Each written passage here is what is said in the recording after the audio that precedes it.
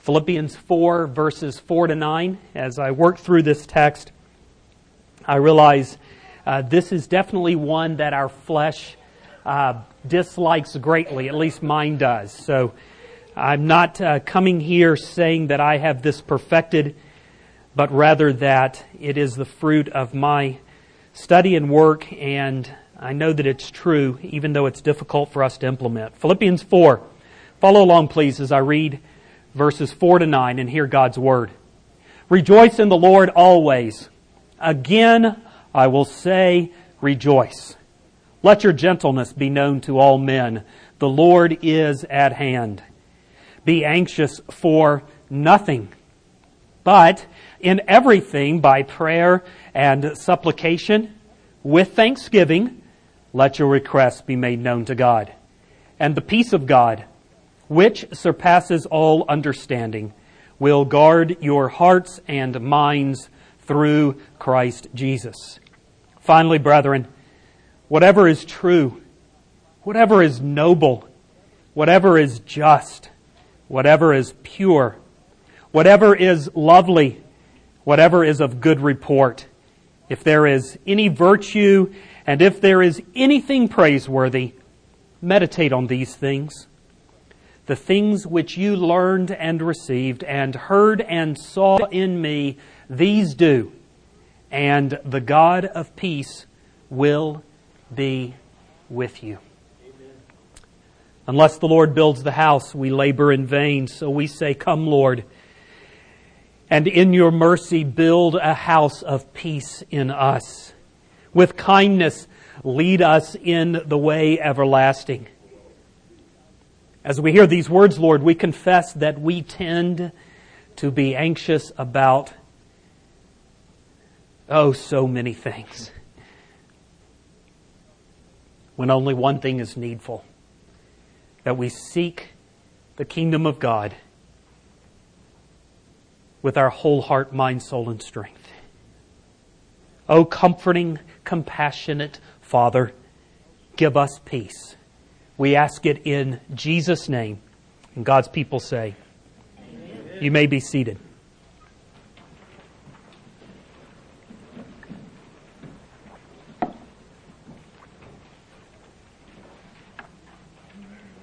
The letter read, Dear Abby, I have found the secret of inner peace, and I want to share it with all of your readers.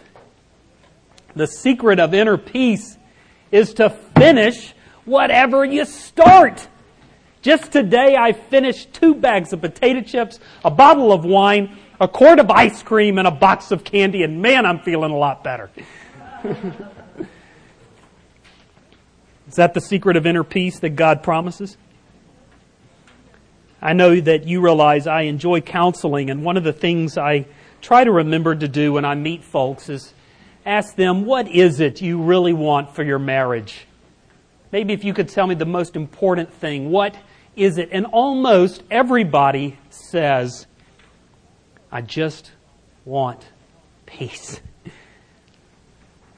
Our homes are not the only place lacking peace, are they? Wars wage all over the globe. Here in the United States, 2 million people are in prison. A murder occurs every 30 minutes. And a crime of some sort almost every second of every day. We live in a world full of violent people who commit violent crimes. We live in a violent world. We live in a place that lacks peace. How strange it seems then at first glance that the fruit of God's doing something great in our lives would be peace. Can we really have peace in the midst of chaos? Jesus seemed to think we could. Near the end of His life, He said to His followers, Peace I leave with you. My peace I now give to you. Well, that's encouraging, isn't it?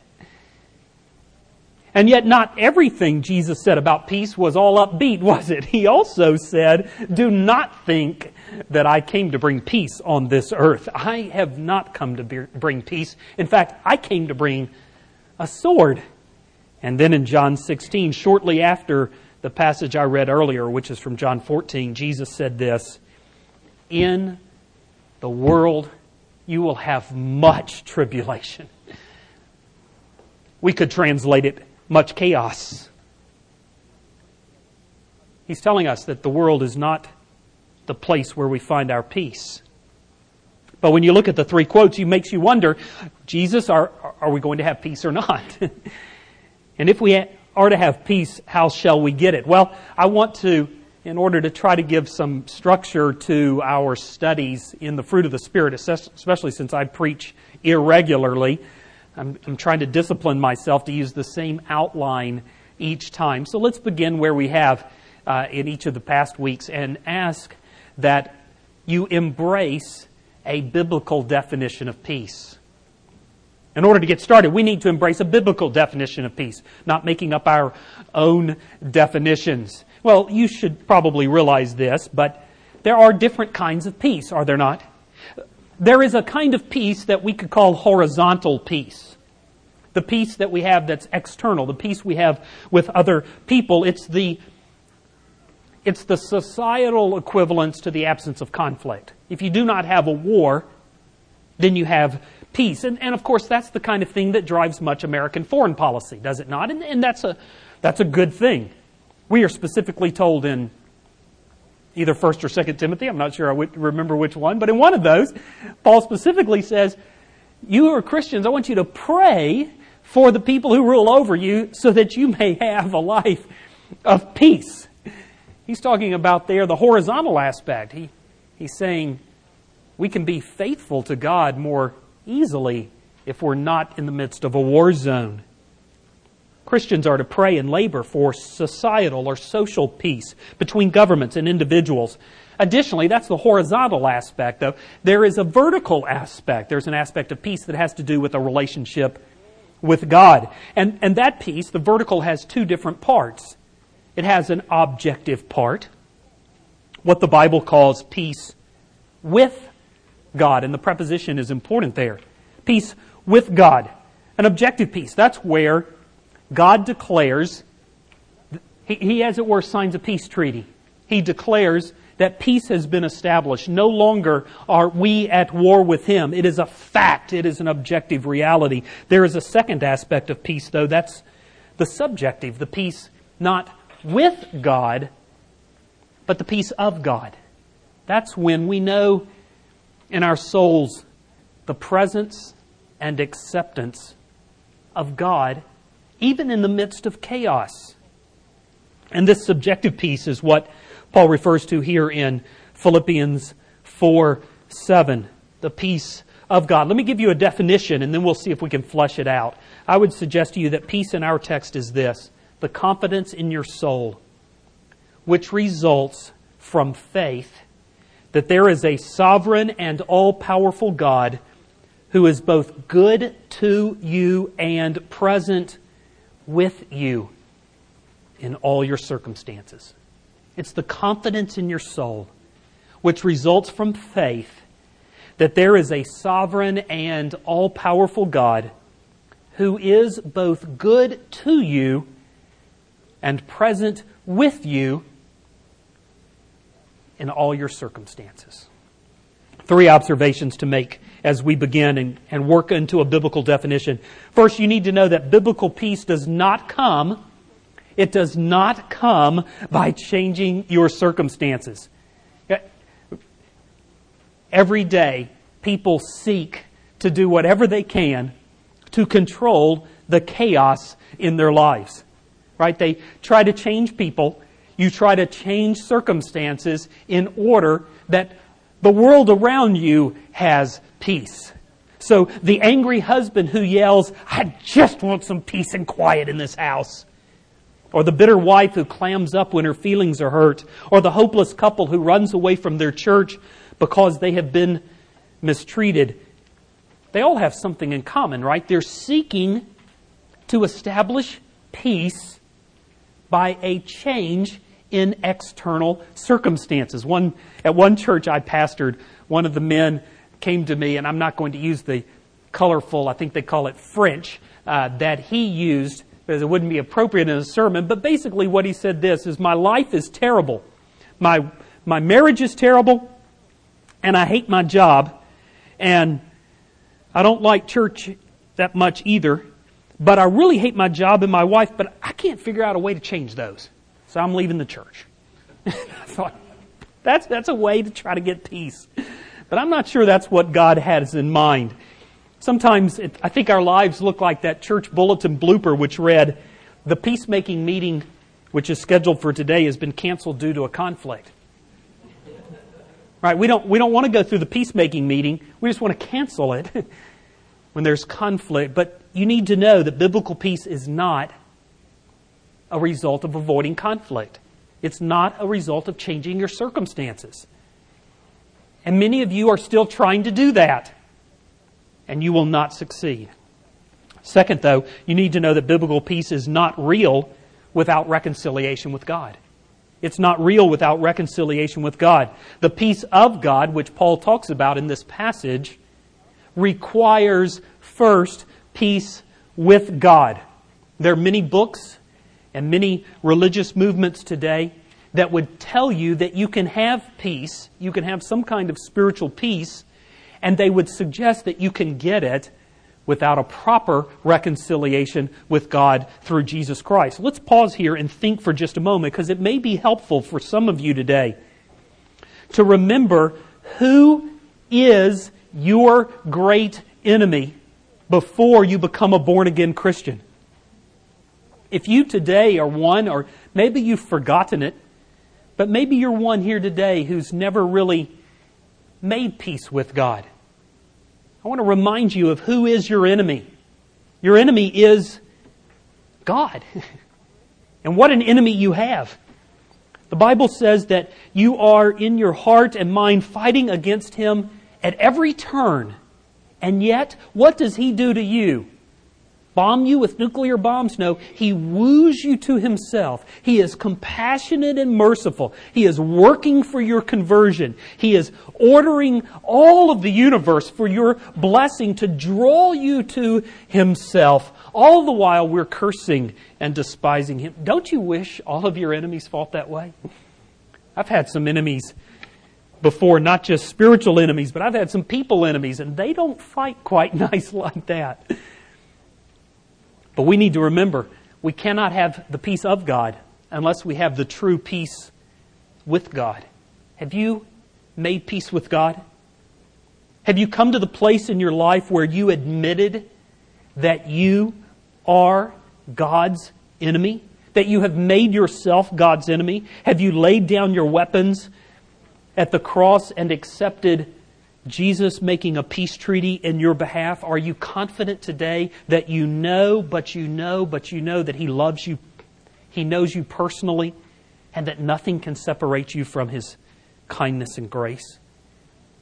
Do you believe that all of His power and all of His mercy are converging together to order every bit of your chaos for your blessing? It's hard to do, is it not? That requires great humility to admit that I have made myself God's enemy. I once preached a sermon. I had a relative sitting over on the left side of the church, and somewhere in the sermon I mentioned that people who are not born-again Christians hate God. And she was furious about that. How dare you say, hey, I hate God. I don't even believe in Him. Here's someone she doesn't even believe in, and she's mad at me for saying something about it. See, the point is, she did hate God. But it's hard to admit that, isn't it? We think far too well of ourselves to dare confess that we have rebelled and fought against a God who is known by love, compassion, grace, mercy, and kindness. And yet, until you own your enmity with God, and therefore are able and then receive Christ's peace with God on your behalf, you cannot have an experience of God's peace in your life.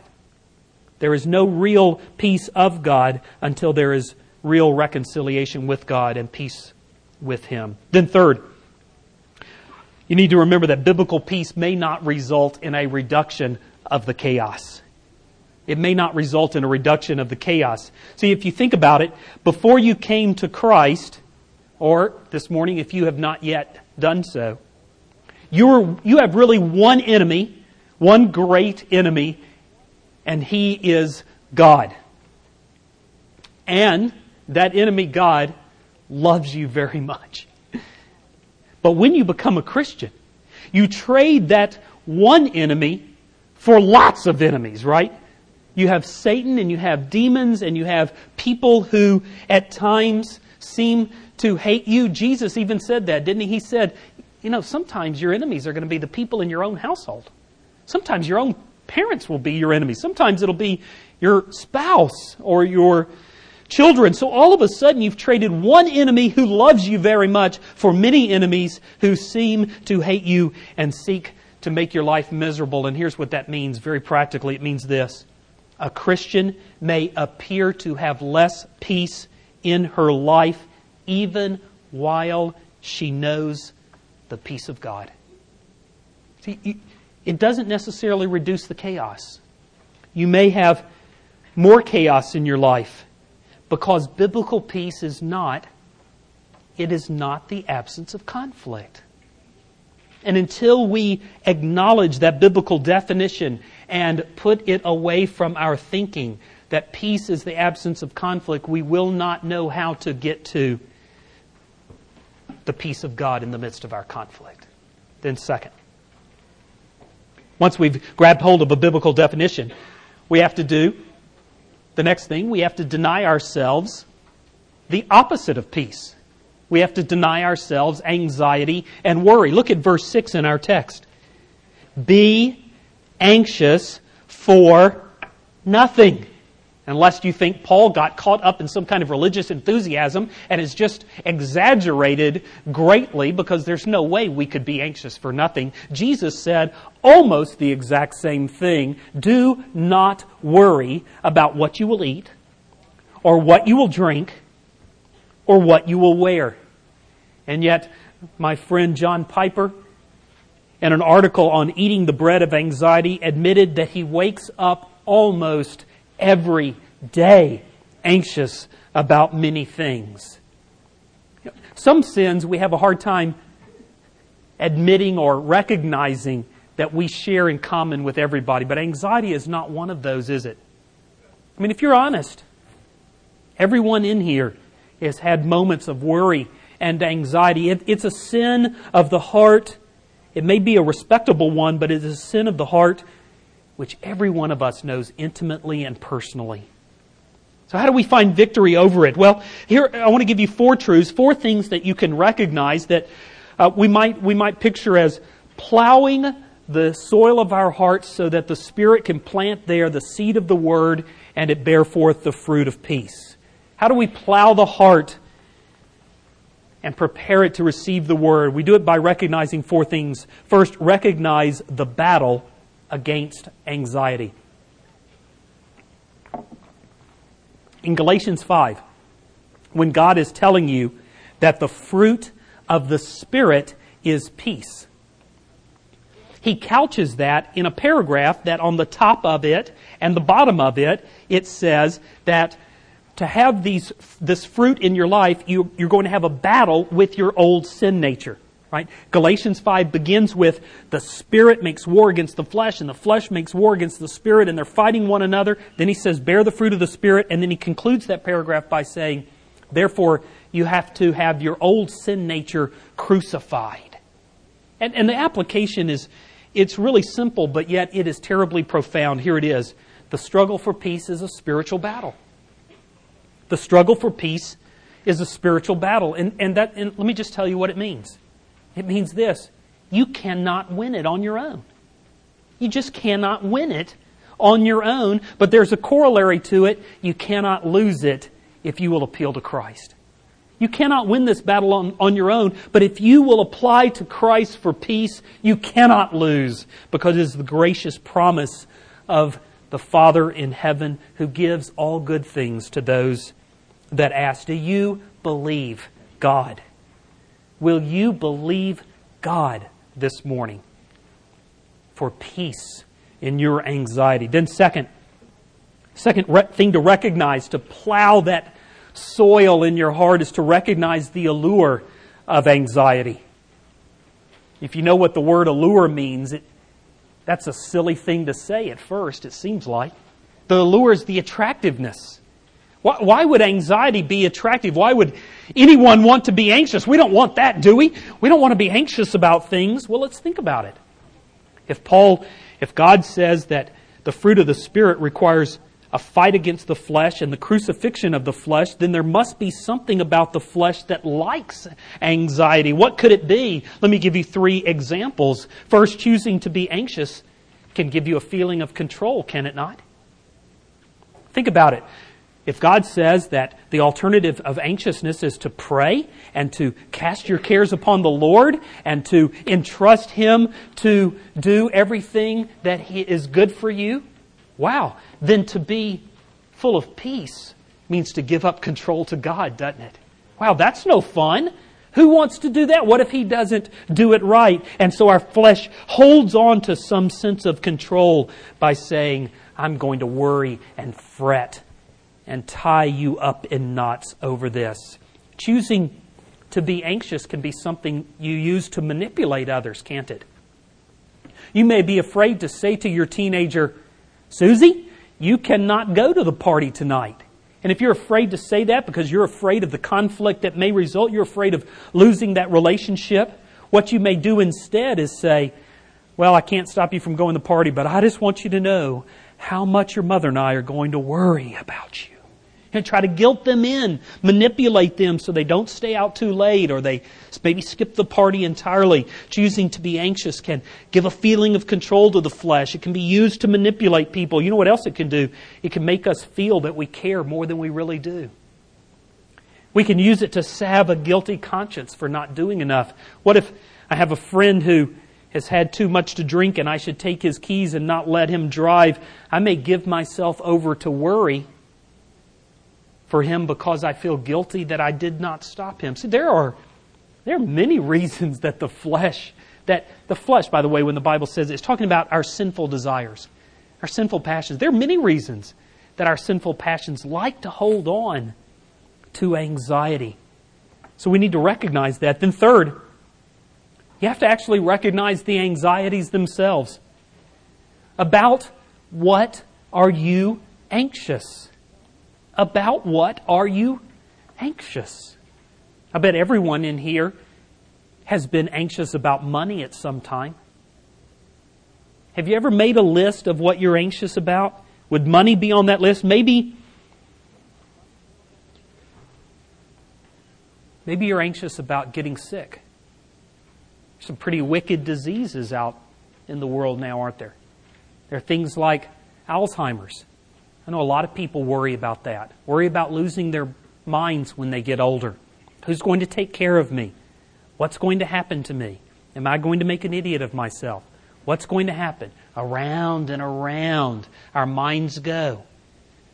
Toiling and troubling, spinning, wrenching, grinding, tying us up in knots. Maybe it's not sickness for you. Maybe it's guilt. Maybe you worry that someone is going to find out about the thing you did. Maybe it's divorce. Maybe it's never getting married. Maybe you spend most of your time in anxiety over your children. What's going to happen to them? Are they going to turn out all right? Are they going to get well? Are they going to die? Are they going to crash? What's going to happen? Grinding and the teeth of it's like the gears you're trying to shift into third gear without pushing in the clutch. It's grinding inside of you. What is it that makes you anxious?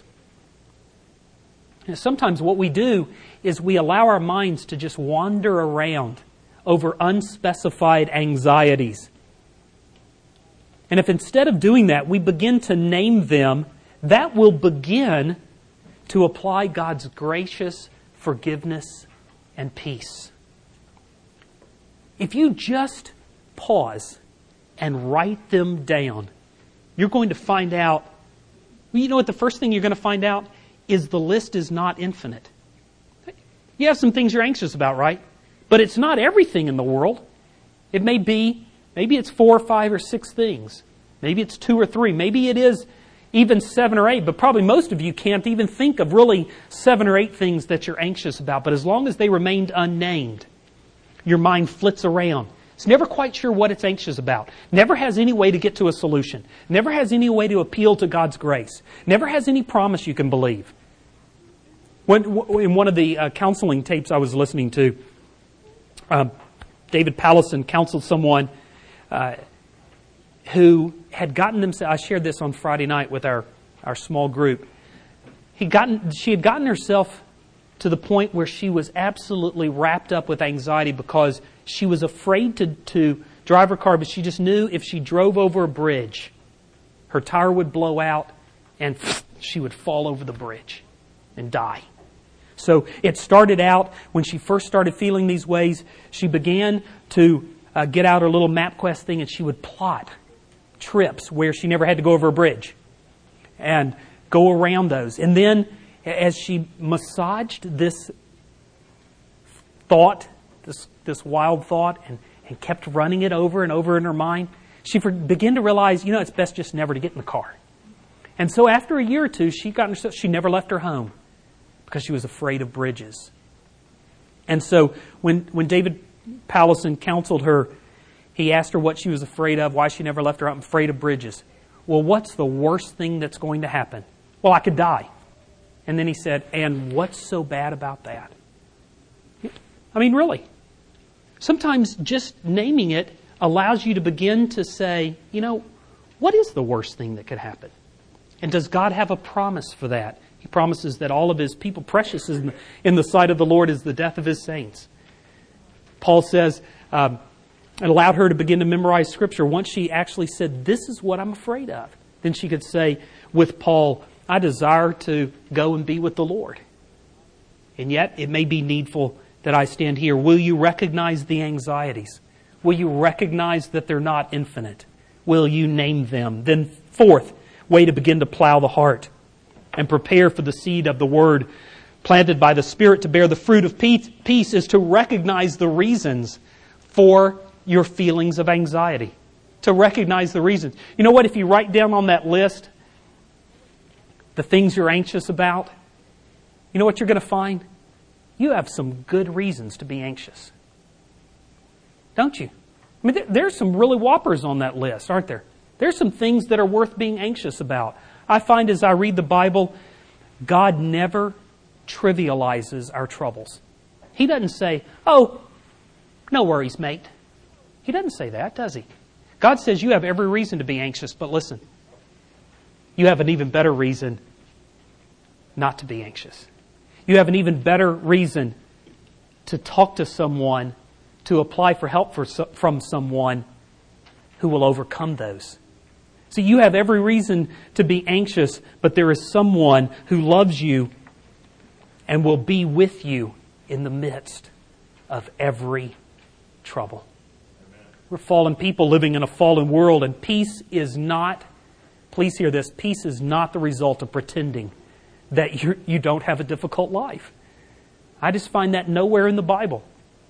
Peace is not the result of pretending that life is not hard. Peace comes from knowing the God of peace who has entered into our fallen world.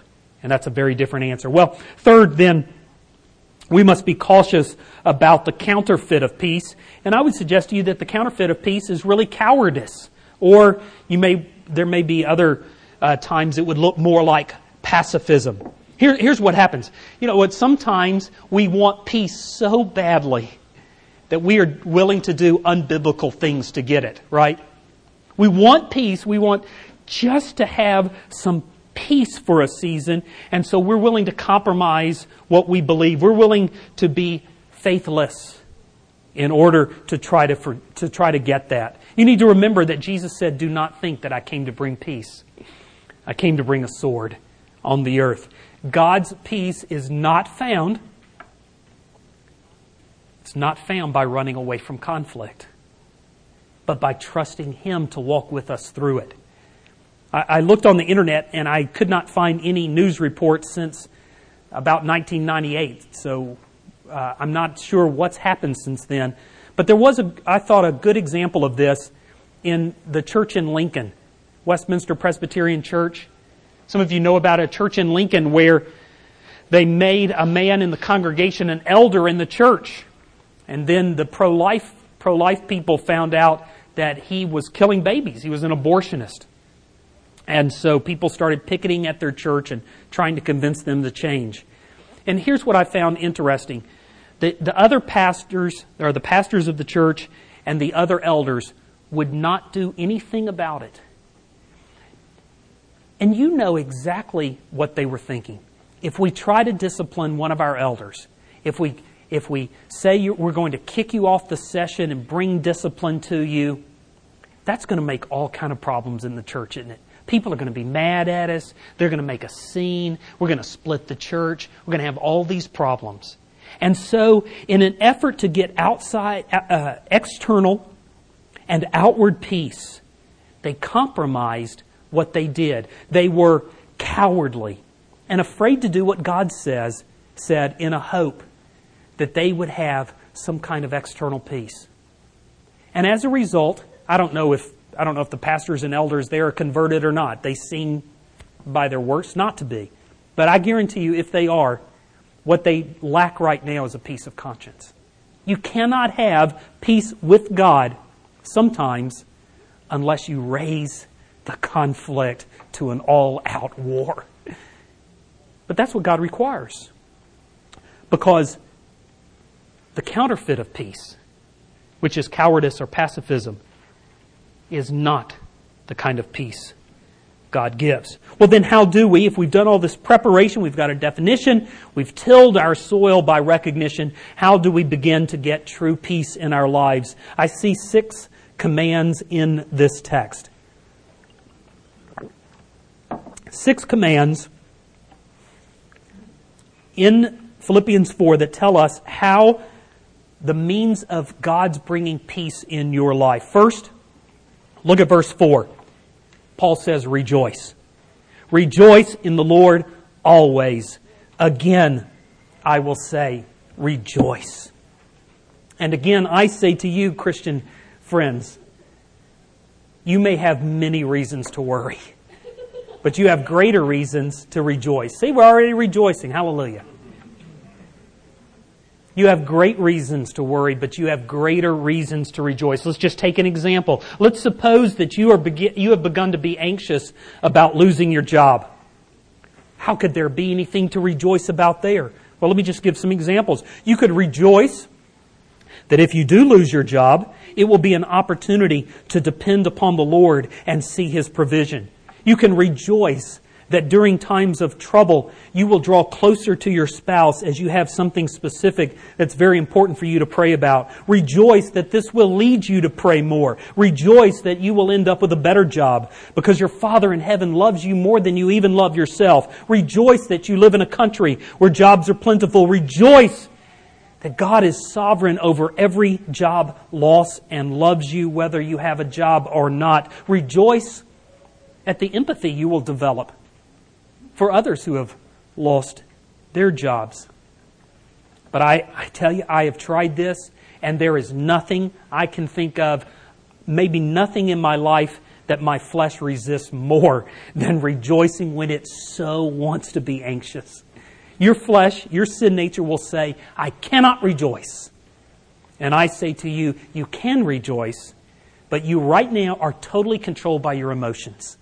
You are allowing them to lead you around with a noose around your neck and being controlled by evil thoughts. God says, rejoice. Let us rejoice in the truth that all things work together for good for those who love Him. Then second, after Paul tells us to rejoice, he says to lean. Look at verse 5. Let your gentleness be known to all men. The Lord is at hand. Or the Lord is near. When you are full of anxiety, you begin to live like a functional atheist. That means that you may say, yeah, I believe in God, but the God I believe in has no oomph. He has no power. He can't seem to get anything done that I want done. You feel like it's you and your problems going head to head, like one-on-one, right? Except your problems are Michael Jordan, right? He's got the basketball, you're playing 21, and you're going one-on-one with Michael Jordan. And what chance do I have, right? And into the midst of that, Paul reminds us, but God is near. When you get the ball, you have someone you can pass to that's better than Michael Jordan. God is with you. God is near. There's a Baby Blues cartoon where Daryl is the husband in Baby Blues, the father, and he's asleep in the middle of the night, and all of a sudden he wakes up and something's wrong here, and he's real uncomfortable. And he gets up out of his bed and he takes his pillow and turns it upside down and begins to shake it. And out of the pillowcase falls his daughter Zoe. And he says, "Did you have a nightmare tonight, Zoe?" Kids want to be close to their dad or their mom when they're afraid. Now, when my kids are worried about something, when there's a big thunderstorm or they are anxious, I don't think they really believe that I'm going to make it all better. But they really believe this: if Dad walks with them, if Dad is close, it'll be okay. Right? Even in the midst of chaos, it will be okay. The Lord is at hand. Lean upon Him in your anxiety. Then third, we are told in verse 6 to pray and supplicate with thanksgiving. The word pray is the common word in the Bible for prayer, and then Paul lists another word for prayer, and he has in mind, I believe, what Jesus did. See, we often think that if you have peace, what it's going to feel like is like being stoned, like being out of it, like being dazed or drugged. You just walk through life and nothing bothers you. You're just kind of floating, right? That's what we think of as peace. But that's not what the Bible describes peace of God looking like. See, when godly men and women are in the midst of trouble, you know what they're doing? They are crying out to God for help. They are pleading with Him instead of using all of their energy to worry and to wind up their stomach into knots and to fret and to try to use their brains to figure out how you are going to get some kind of clamp on all of the chaos, which ends up leaving you full of anxiety. Godly women, godly men are taking that energy and they are expending it with loud cries and prayers for God to be with you and deliver you. And that's how you end up with the grace and presence of the Spirit of God. I want to be careful not to try to give you some formulaic answer here, but I do think it's true that silent prayers will not suffice in the midst of turmoil. Silent prayers will not suffice. You know how it is when you're sitting around sitting in your chair and you're trying to imagine a prayer in your mind, but you never actually say it. Oh God, I don't want to be anxious. Okay. And that's all you do.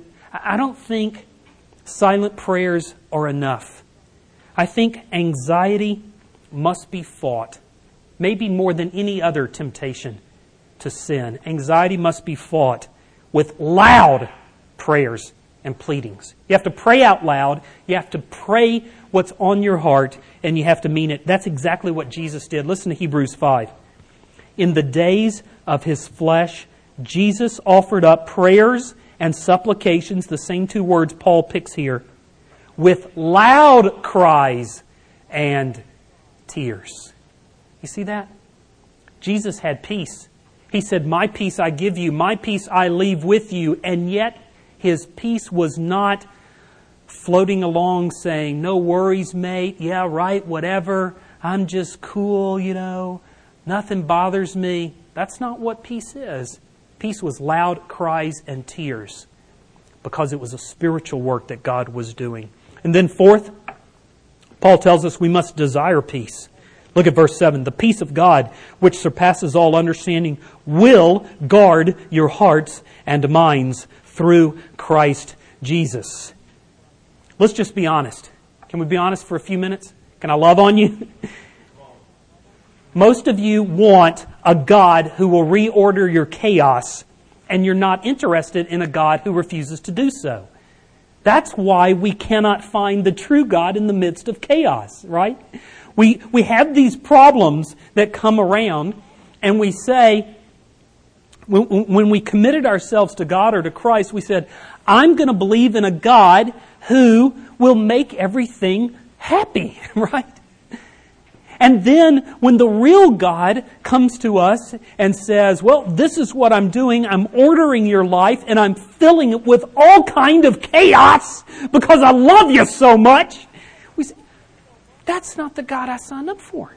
I'm not interested in that God, right? I want the God who is like the genie on I Dream of Jeannie. You rub the lamp, you smile, you say, give me this. I want a Maserati, a Lamborghini, whatever it is for you. That's the God I want. And then the real God says, but that's not who I am. And then that's where we are caught, right? Between a rock and a hard place. Most of us lack the courage to say, well, if that's who you really are, this is the God I signed up for, forget you. But we also lack the courage to say, if this is the true God, I want Him no matter what. So I'm on. Bring it on. We try to hang out in the middle, right? We try to convince this God to give us a few good things while we're also, what are we busy doing, right? We're busy trying to order our lives to get as much comfort as we can.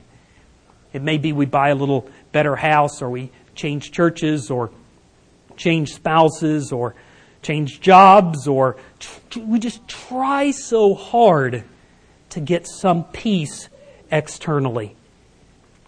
Now, you have to decide whether you desire the God of peace to be with you in your turmoil, or whether, quite honestly, you would rather just say, you know, if that's the kind of God who is, I don't want that. All I want is a God who will make everything better. But here's the promise of the Bible. If you choose the latter, if you are one of God's elect, one day He will bring chaos that you cannot handle. And on that day, you will again be faced with the question. You can spend your life trying to organize everything so you don't have chaos. But one day He will bring the world crashing down on you. And so what God is telling us now is that we can begin to know His peace no matter whatever life brings. So that no matter what it brings, we will know Him. And we will walk in peace. Then fifth, if we really desire the God of peace to be our God and to show us His peace, we have to think differently. Look at verse 8. Finally, brethren, whatever is true, noble, just, pure, lovely, of good report, of anything of virtue and praiseworthy, meditate on these things. Boy, each one of those is a couple of sermons in it of itself, and I'm not going to preach those this morning. All I'm going to do is simply tell you this: Satan is a liar. And one of the things he will constantly do is try to convince you to believe something that's not true. Peace comes by meditating on the things that are true about God, about you, and about your problems. Someone said worry is a river which cuts into your mind a deep gouge for all good thoughts to drain out of. Worry is a river that cuts a deep gouge through your mind, and all good thoughts drain out of it. We must think differently. We must meditate on the things that are true and just and pure and lovely and of good report. And then finally, sixth command here is to believe. Look at verse 9. The things which you learned and received and heard and saw in me, these do. And here's the belief part. The God of peace will be with you. He will be with you. So if you do what God says, if you walk through the steps of plowing your heart, believing His promise, implementing these steps, He will be with you. And so the question to end then is, will you believe His promises? Will you believe what He says? Will you believe in your every anxiety that the God of peace is and will be with you? And will you act like a believer? The story is told of a day when death was walking toward a city.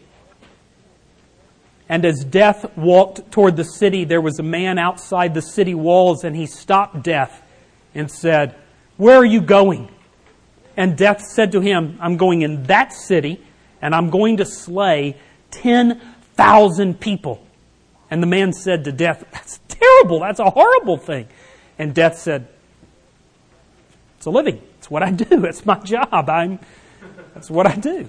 Well, the man wasn't going to put up with that, so he took off running and runs into the city and runs around the city like a crazed person, telling everybody that death was coming.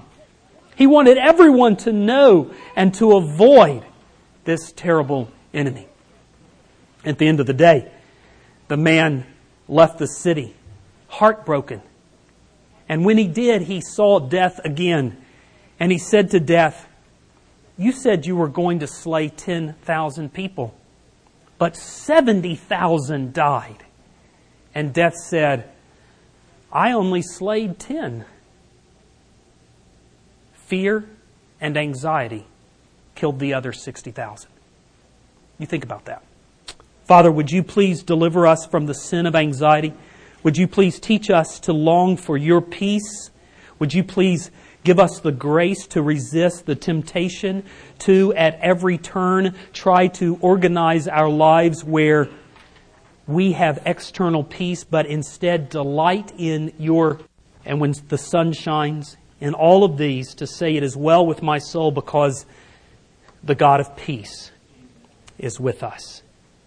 We pray this through Christ and ask, Lord, you to give us your peace. And God's people say,